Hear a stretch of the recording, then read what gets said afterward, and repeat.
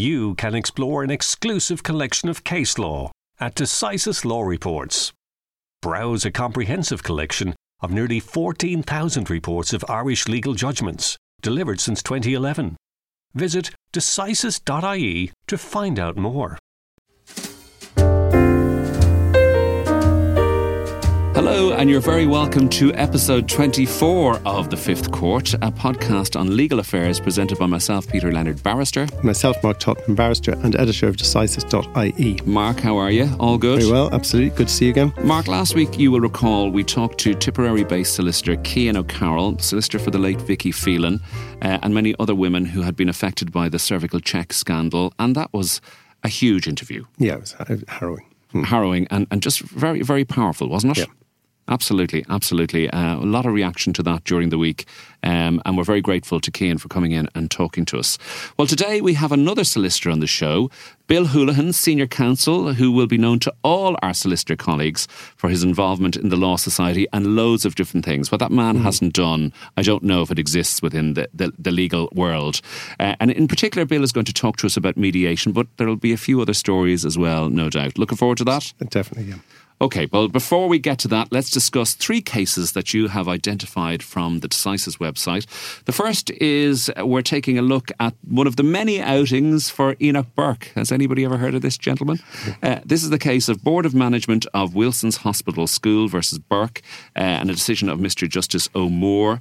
Mr. Burke was seeking a stay on proceedings pending the outcome of an appeal he had taken. Which appeal was that, I wonder? However, applying legal principles, Mr. Justice O'Moore found that Mr. Burke had failed to show that he would suffer irreparable harm if the case was to proceed. He hadn't met the test, so to speak. So for anybody who has not been following this particular case, Mr. Burke the proceedings were brought against Mr. Burke because he wouldn't accept, first of all, his suspension from his school, and then he wouldn't accept the injunction that was brought against him in relation to it continuing to attend the school while he was suspended.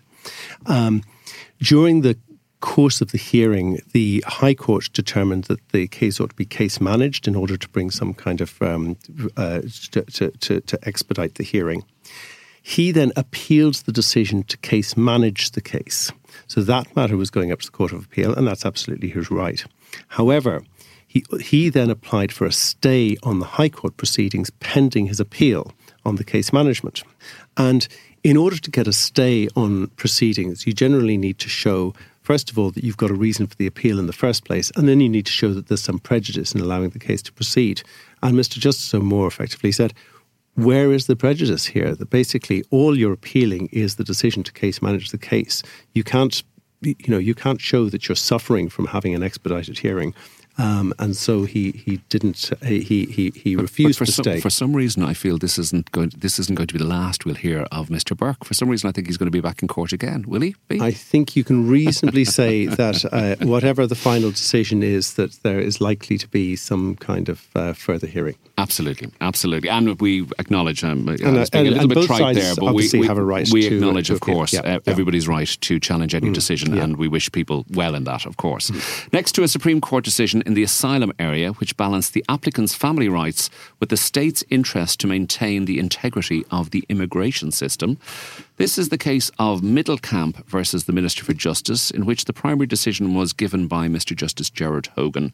This concerned a Canadian couple, very interesting case this, and it involved family rights under Article 8 of the ECHR. But there was also an issue as to whether convention rights outweighed constitutional rights. So there was a lot going on in this case, Mark. Yeah, so the couple here were from Canada, and the husband had come to study in Ireland, and I think it was basically a 4-year course, and he was here on a student visa.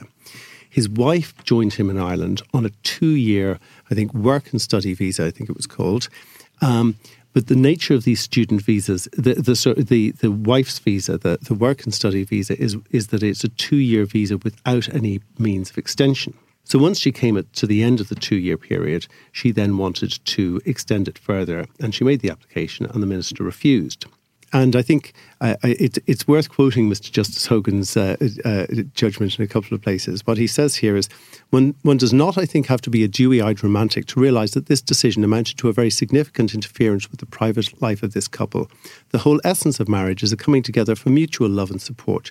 To ask this couple, who clearly love and are devoted to each other, to live apart for 2 years is to ask a great deal. So he certainly wasn't unsympathetic. Yes. However... Can I just ask you a question? Are you a dewy-eyed romantic, Mark? When it comes to legal issues, I think the justice is blind. Sorry for interrupting. But anyway, the tenor of the decision was that while the court showed extreme sympathy to this couple because they were compelled to not remain living together, the immigration system has to operate on a structured basis. The wife obviously knew when she applied for her 2-year visa that it was non-extendable, and it was pointed out by one of the concurring judges, it was certainly open to her, having returned to Canada, to return on a 3-month tourist visa on a number of occasions. So while she certainly couldn't be here for the whole of the 2 years, there are opportunities to come backwards and forwards. So the final conclusion was that the state's right to an orderly immigration system does trump her right to family right. rights. Yeah, yes. Yeah. Okay. Listen, brilliantly explained, Mark. Okay. Finally, to a personal injuries case involving a very serious attack on a bus driver. The driver in question was attacked with a knife, so very, very serious. This is the case of O'Brien versus Bus Éireann, a decision in the High Court of Ms. Justice Marguerite Bulger. The court held that the attack was reasonably foreseeable, which is obviously the legal test, and awarded the bus driver significant damages. However, the judge found that there was contributory negligence in this case on the part of the bus driver, as he didn't have his protective screen thing that you have on buses. That wasn't in place at the time, or he had it up when he should have had it down. Yeah, so most bus users of buses will know, there is the bus driver is kind of behind a kind of plastic screen, and that screen can be opened, and it's described here as a safety screen. So the purpose of the screen is to protect the bus driver from attack. Now, this bus driver had kept his screen open, and he was attacked with a knife at a time when the screen was open. And so he sued his employer on the basis that it was an unsafe system. And the employer said, well, obviously he should have had the screen closed. But the evidence before the court was that the employer, the Bus Éireann in this case, was not as systematically enforcing the closure of these safety screens. They didn't kind of say it is mandatory to keep them closed. And the reason in this case that the bus driver said he kept it open was because he couldn't hear passengers properly if it was closed. So obviously if the system was in place that said, no, you have to keep it closed all the time, he'd have had no option but to keep it closed. He had elected to keep it open. He hadn't been told in his training, or it wasn't a matter of policy that it had to be kept closed. And so although it was accepted that there was a certain amount of contributory negligence, it was the failure of Bus Éireann to enforce a general policy of protecting really the well drivers. Explained. And 75,000, wasn't that the award in that case? That's correct, yes. 75,000 for a knife attack, a horrific experience, no doubt, for the bus driver in question. Back shortly with solicitor Bill Holohan. Silence in the Fifth Court. Okay, so we are delighted to be joined today in the Fifth Court by Bill Holohan, a solicitor who is well known throughout the country and probably to many of our listeners. Bill is originally from Cork. He graduated from UCC in law in 1980, went on to practice first in Dublin for several years, and then moved down back to Cork, where he set up the firm of Holohan Lane and has practiced ever since. Now, he tells us that was a litigator red in tooth and claw until about 17 years ago, when he underwent a Damascene-like conversion and decided that litigation was the less favourable way to go, and decided to concentrate more on mediating disputes. So, Bill, first of all, thanks very much for joining us here in the Fifth Court. Delighted to be here. And can you tell us, you had a Damascene conversion 17 years ago. What was it that led you to decide that litigation wasn't the best thing for your clients? Well, the way I describe it is that having worshipped in the satanic church of litigation for 25 years, I was converted to the one true church of mediation. But ever since then, like most evangelists who come knocking and say, I've come by Jesus, and say, by Jesus you can go. Yeah. But it was a lot of commercial litigation. Also did a lot of bankruptcy work. Some of it as a result of litigation. And I figured there has to be an easier way. Now, Padraig Pearse 100 years ago said that the education system was the murder machine. I think if he was alive today, he'd say it's the litigation system. In 1819, they abolished the right of trial of battle, which was a system whereby you were entitled to get the biggest, boldest so-and-so you could find to go out and bait the proverbial out of the other guy, or his chosen champion. The legal Is that what theory, they mean by natural justice? not quite. This wasn't divine justice. The idea was that God will be on the side of the person who won. Forget that the other guy's champion is 6'6", up, down and across, and 22 stone, and you send out a 5'2", 8 stone weakling. God was going to be on the side of the weakling.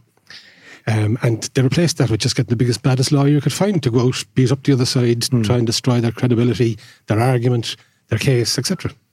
So it's extremely destructive. It's a negative inquest into the past, whereas mediation is about a positive focus on trying to find a solution for the future. And what first introduced you to mediation? I mean, were you aware of it before, or did it sort of... I mean, I remember about 17 years ago, it started to become something of a buzzword in the law library. Would it be... It became very sexy about 17 years ago, yeah. And CEDAR, who were a London body, the Centre for Effective Dispute Resolution, started coming into Ireland, offering courses. Now, there were others who were also providing courses. But I'd read a lot in terms of the US. I'd been to the US, and I thought, yeah, that could work. So I did the training course, and one of the lessons I learned the hard way, now CEDAR is the kind of the gold standard, and they have a very high attrition rate, as in failure rate. I forgot to lobotomise the lawyer brain when mediating, and they set a trap for lawyers, and I fell into the trap. So I got the big on the first time out. So I went to London for the second time out. Family came with me, did the entire course again, not just the assessment. And at the end of it, they said, well, anything you did that you wouldn't do if you had your time over, anything you didn't do that you would do. And I said, no, perfectly happy. And I got another, Wow. But I gave them feedback. Now, I did it very politely, constructively, because they said I hadn't demonstrated I was working toward the solution. So I mapped out, look, this is a painting by numbers exercise. This is where we were at. This bit had a bit of colour. We were working towards the solution. And 3 weeks later, I got a phone call basically saying you're going from zero to hero. You're actually getting the... You've shown sufficient insight that we've changed our mind. And they actually changed their assessment procedure afterwards to look for more detailed feedback, like what the hell are we at, etc. So it was on the basis of the feedback you gave, Bill, that changed everything? Yes. Wow.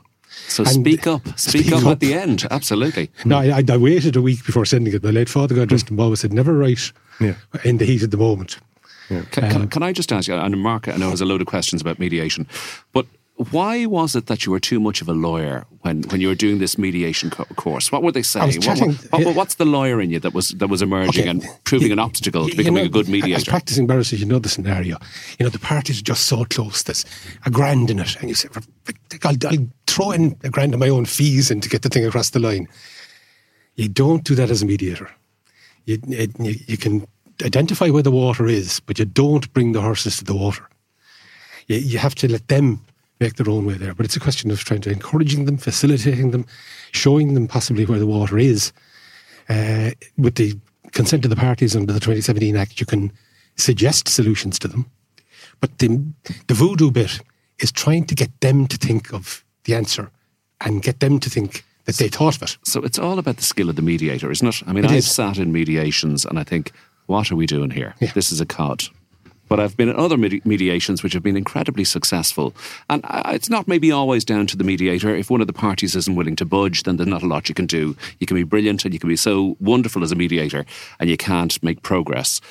But the skill of the mediator, and it doesn't really suit everybody. I mean, there's a lot of people with those letters, the CDR, after their names, but it doesn't suit everybody. No, I couldn't on air tell you an experience I had with a certain senior counsel barrister mediator who, oh dear, that's all I'll say.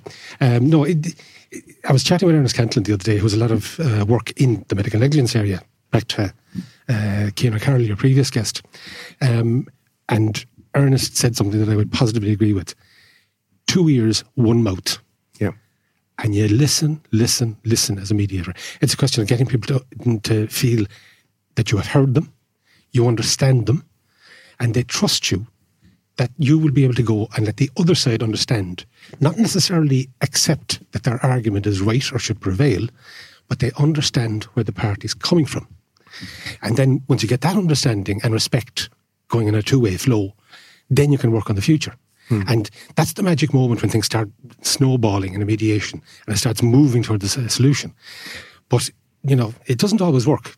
And if people go in with an attitude, be reasonable, do it my way. And can I ask, do you tend to have the parties in the same room with each other when you're mediating, or are you doing the kind of shuttle diplomacy that a lot of people do? As what Jack would say, that'd be an ecumenical matter. It depends. It's horses for courses.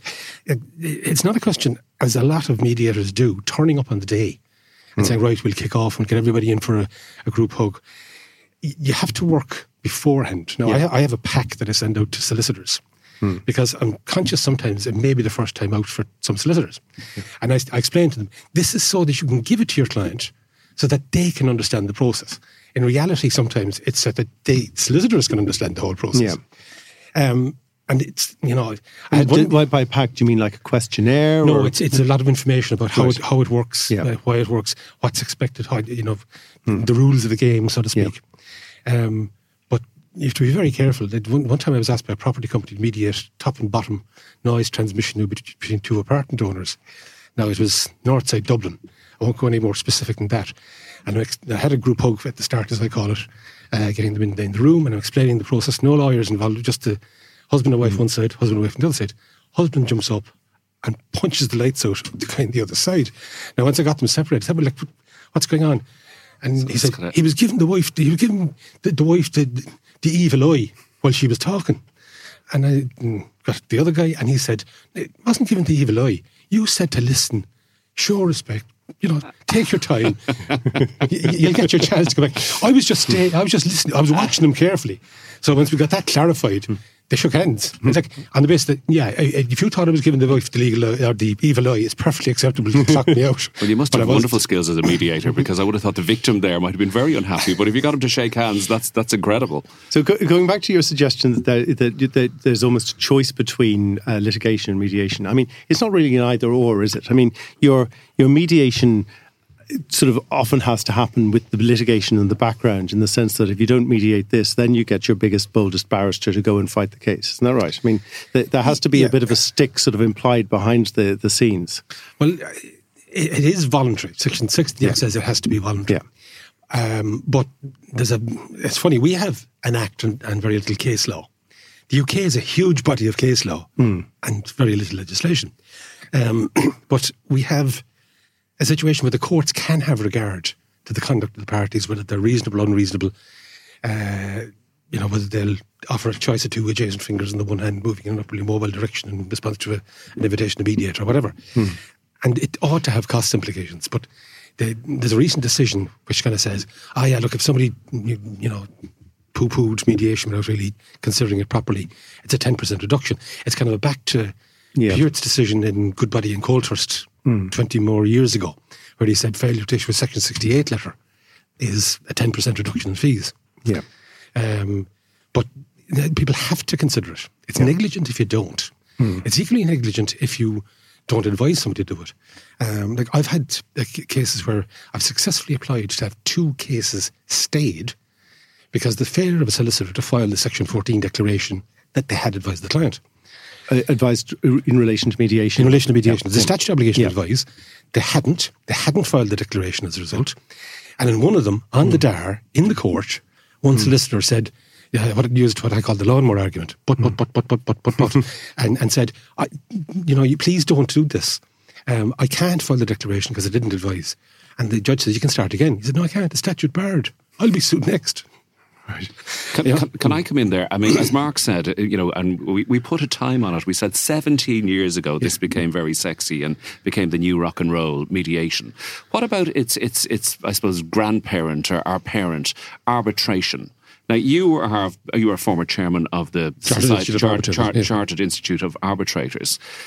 I hear less about arbitration these days. Is that a goner now because of mediation? And it's a very different skill and a very different sort of means of resolving a dispute, isn't it? Yep. So where stands arbitration at the moment? Again, as a judge or a mediator, you have to listen. You don't really intervene. If you do, you're likely to be hit on appeal. But as Brian McMahon famously said at a Chartered Institute of Arbitrators lunch one time, he says, you listen to Mark for the plaintiff, you think, my God, he's right. And then listen to Peter for the defendant and say, my God, he's right. And he says, it's very important then to listen to voice in the back of your head saying, cop yourself on, they can't both be right.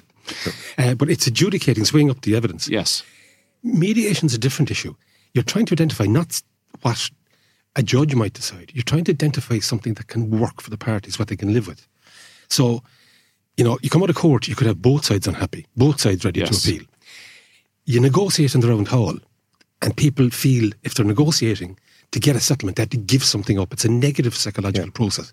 And I'm very interested in what makes people tick and what makes people thick.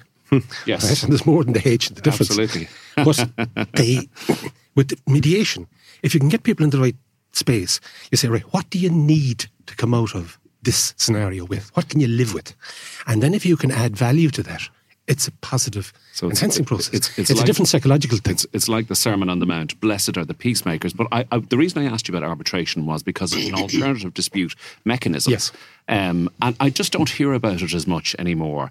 And just in your capacity as an arbitrator and as a chairman of the Chartered Society, I mean, what works there? I mean, really the arbitrator is almost like a judge, as you say, is an adjudicator, but yet it's not a courtroom and there should be some more informality as a result. No. Okay. You're effectively a private judge and you're hiring a private judge to decide the dispute. The same principles essentially apply in terms of procedure. Now, it's not like the rules of the Superior Court apply. A judge will, or even an arbitrator will issue an order for directions, but you'll have a timetable, just like pleadings in a court case. You'll have a points of claim rather than a statement of a claim. You'll have points of defence rather than a simple defence. Now, you don't have discovery as such, but you can have orders directing exchange of documentation. So why go to an arbitrator rather than go into court? Usually you'd find it in commercial agreements where people want confidentiality. Okay. It could be in intellectual properties involved, in standard clauses in insurance contracts, for example. Okay, obviously I'm aware of that. But other than that, unless it's a clause within a contract, do you think it has any greater appeal? No, because you're simply, and sometimes substituting a greater cost, because you don't have to pay the judge directly. You're paying the judge indirectly through your taxes. But, you're going to have to pay an arbitrator. And arbitrations can run for a long period of time and clock up huge fees that you don't have to pay to a judge. So it's not a cheaper process by any means. And in terms of going back to mediation then, in terms of what makes good or a bad mediator, I mean, you've talked about the pack that you send the parties beforehand.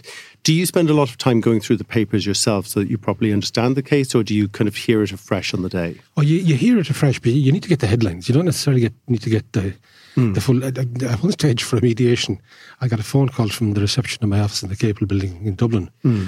Can you come down? There's a delivery here for you. And normally they bring the stuff up.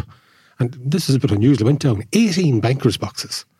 So I rang the solicitor and said, look, I don't need the full text of War and Peace. The plot summary from Wikipedia will do me. Just, give me the headlines. And this was for a mediation? A mediation. Not even an arbitration. For a one-day mediation? For a one-day mediation. Well, there was the proviso to go over. But and it ended up with, I got 3 slimmer binders. But you need to understand where people are coming from. You need to know what the issues are.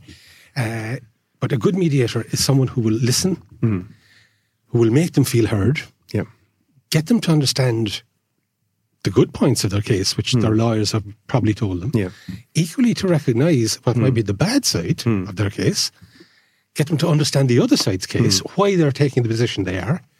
Now, it could be for perfectly valid reasons, it could be for improper reasons, but you try and get past that, take the emotion out of it, try and get people doing a Mr. Spock exercise, think logically, recognise the past, but focus on the future. Yeah. Right? And what about cliched, what I think of as the cliched bad mediator who goes to both sides and tells them both they're going to lose the case? No, you don't ever express an opinion like that. You raise issues. Like I had one where I mediated last year, but each side, the lawyers were saying, no, absolutely no chance we're going to lose. Right. And I got the lawyers into the room and I said, guys, at the end of a hearing, some judge is going to decide that one of you is wrong. Yeah. Now, I'm not going to express an opinion as to which one of you is wrong, but one of you is going to be wrong. Yeah. Are you really willing to risk, your client turning around and saying, you told me I was going to win. Yeah. You pick up the tab for this. I'm going to sue you. You made me a promise that you didn't deliver on. Yeah. And even a simple client will understand, I'm going to sue you because you didn't deliver. Bill, can I ask you about the reality of that, okay? As you keep saying to us, and you say with great authority, whatever you say nothing, okay? So you don't comment on either side's case. But what is the key to unlocking a dispute? Because you have to say something. You know, it is Kenny Rogers. You got to know when to hold them and know when to fold them. You need some stage to give an indication that maybe somebody should move, somebody should shift, and that might get the ball rolling. Do you know what I mean? Yeah, I saw at one stage the phrase was used, you know, describing the process of litigation and how much they'd spent. And how's that working out for you? You know, what makes you think it's going to get any better? You know, and it's the penny dropped. It's not challenging. It's kind of yes. So the penny drops. So that's the skill. Isn't it? That's the skill. But it's down to the individual. You've got. I had a mediation a number of years ago. 4 brothers on one side, younger brother by 15 years on the other side, relating to a property investment. And the older brother said, "Look, this fella is 52, but he's a 15-year-old in his head. He's a young pup. He will slap down demands. He'll say, if you don't give me that, I'm out of here." And that's exactly what he did. And I ended up having to mediate between him and the process over an hour to get him. He left the distillery building, went off, and I had to mediate with him for an hour to get him back into the process, while meanwhile keeping the plates spinning in the other room. But I was asked by a bank to mediate this issue, and I couldn't. And they were paying me, and I, said, "Look, I'm not going to refuse a check," but I couldn't quite understand why the bank were interested in sorting it out. And there was an elephant in the corner of the room that everybody doesn't want to talk about. Here there's a herd of elephants they wanted to bring in. And there was an issue, the solicitor on the property transaction hadn't actually got the mortgages signed. There was alleged forgeries of drawdown on a second loan, all sorts of issues. But the following day, the bank manager rang and said, "Can I ask you a question about yesterday?" And I said, "No, all confidential." And he said, No, Brian, that was the younger brother, is here with me. He's told me all about it. I said, "Well, look, he shouldn't be doing that either." And he said, "Well, he wants me to finance the deal, the settlement." I said, "Well, that's a matter for him." But I can't say. No, it's a very simple question. Did you use shotgun hypnosis or drugs to get them to agree? Can I ask you then, and as I said, I'm sure you had wonderful success, and you exude somebody who can try and bring about a solution between two warring parties, no doubt about it, Bill. But what happens when you're unsuccessful? So you have a day-long mediation, you're a man with a reputation, you want to succeed. If I was looking for a mediator, I would say I want somebody who has a reputation, who doesn't want to walk away at the end of the day not having got a resolution. Now, everybody wants that. I mean, that's an obvious thing to want. But, there are some people that might mean something a bit more to. Some people will do their best, but others will just... And I can imagine you leaving a room. You have A over here, or 2 rooms, A in room A and B in room B. And at the end of the day, you say, look, we're getting nowhere here. I've used all my skills. I've used my listening capability, my 2 ears and my 1 mouth and all that sort of stuff. And it hasn't worked out. How do you feel? Disappointed, more for them than for me. If I feel that, honestly, I have done the best I can, I've done the best I can. But if for whatever reason it is, intransigence on one side, the fact that I might think in my head, the advice they're getting is not great, but I'm not going to voice that or physically manifest a kind of a rolling of eyes or anything in terms of the legal advice. But it's unfortunate that people would end up spending a fortune in litigation. Yeah. No, I don't do family, but curiously enough, I've done a lot of family business-related disputes. And brother emotion is very high. And brother versus brother. Like I had a mediation last year, and one brother could not believe that he, as he expressed it, I was treated by my brother this way, and he started crying. This was a mature man, and it obviously destroyed the family, because within the family people were taking sides, and that was ever before. It was even a probate dispute. This was something between living brothers. Can I ask you about another aspect that I've come across in mediation, where very often, obviously, if you're in court, you've got one party against another party.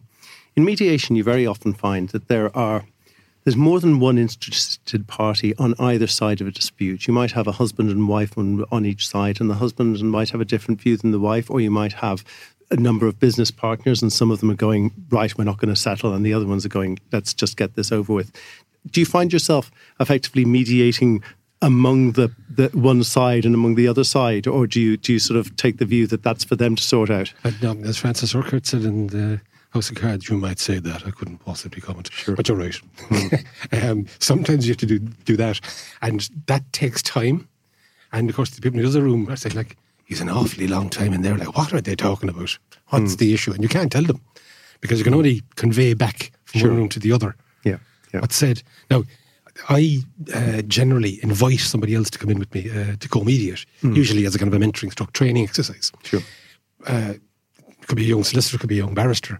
And it's amazing the perspective that they can bring as well, actually. They may be new to the process, but they have sometimes very valuable insights. And depending again on who's involved, we might agree that they will say something to the parties. And it's like something coming from a son in the family. Sometimes a different voice just unlocks the... Or depending on the age, it might resonate more. And that's part of the thing as well. And can I just, unfortunately we're coming to the end of our time, but just like to ask you a little bit about the sort of online tools that might be used in mediation. Obviously, during COVID, we were getting very used to sort of Zoom calls and that kind of thing. Did you ever conduct a mediation by Zoom or using online tools? And how did you find that as an experience? There's no substitute for the face-to-face. Yeah. Reading the temperature in the room, the body language. You don't see the fidgety hands, you don't see the fidgety feet or whatever it is. A number of years ago, myself and another great mediator, Keith Kelleher, who succeeded me as chair of the Chartered Institute, he's a quantity surveyor, not even a lawyer.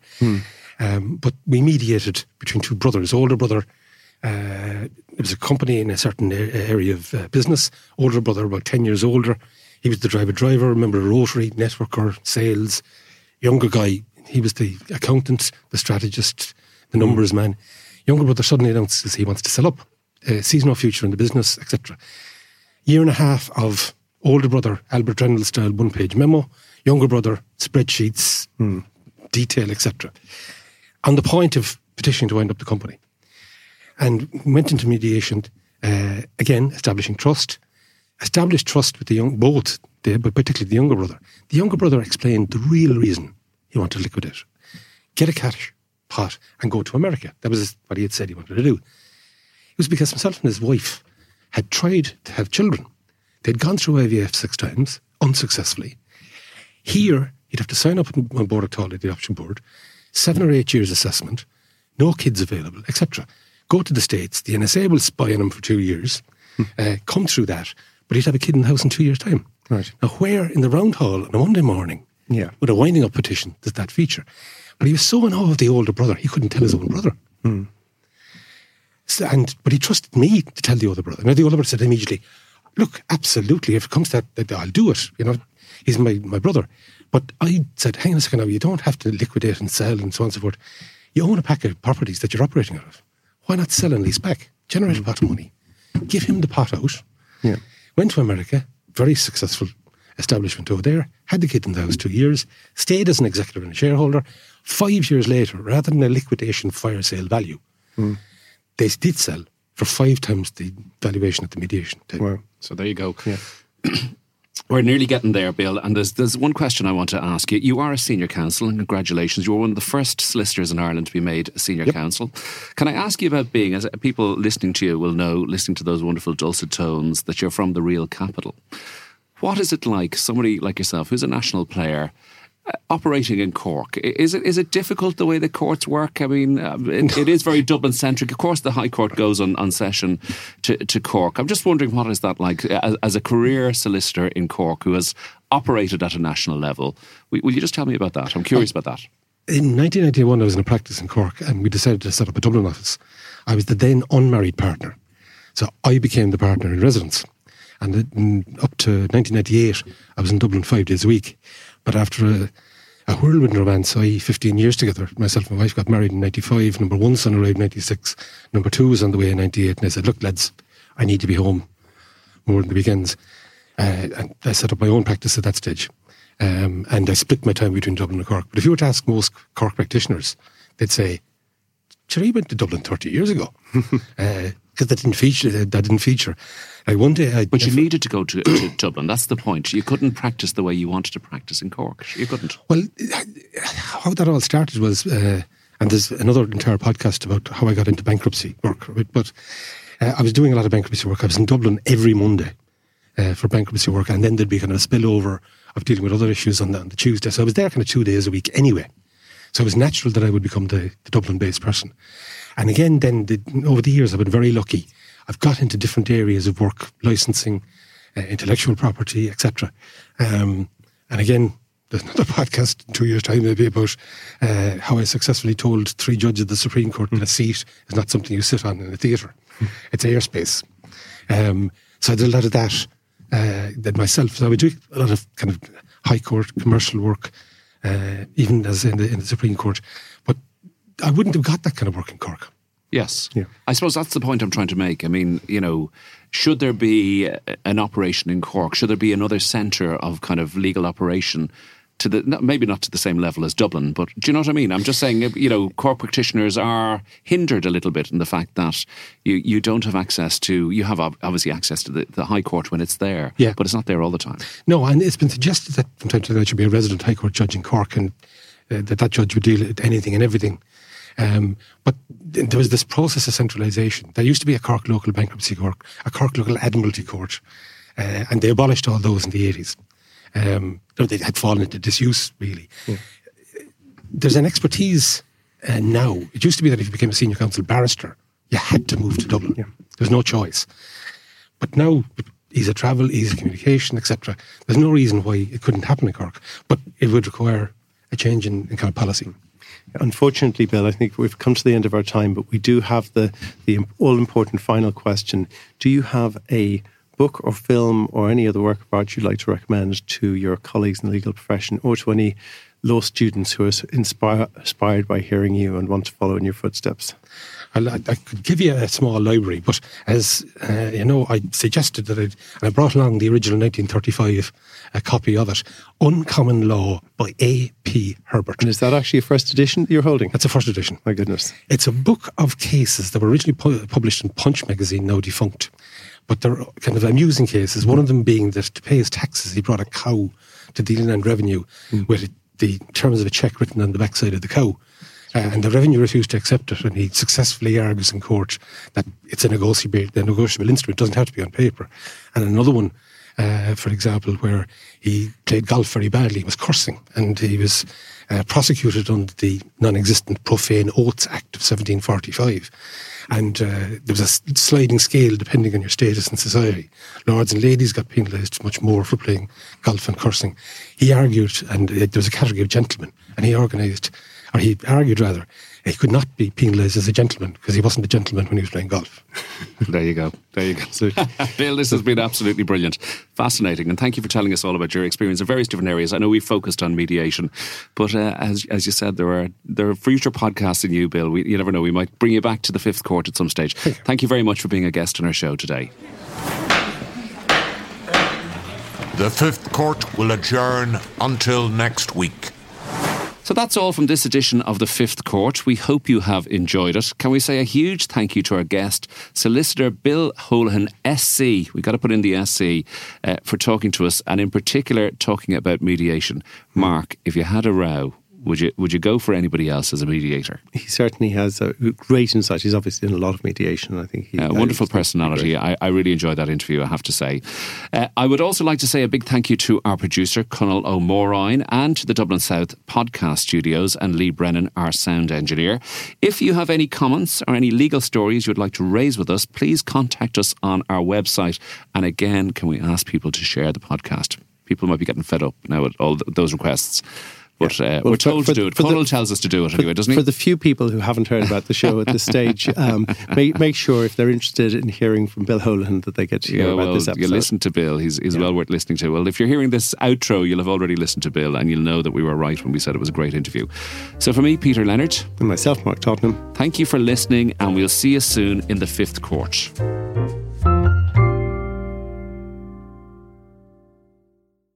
Never miss a vital Irish legal judgment. Check out Decisis Law Reports, where you'll find a fully indexed collection of all Irish judgments delivered since 2011.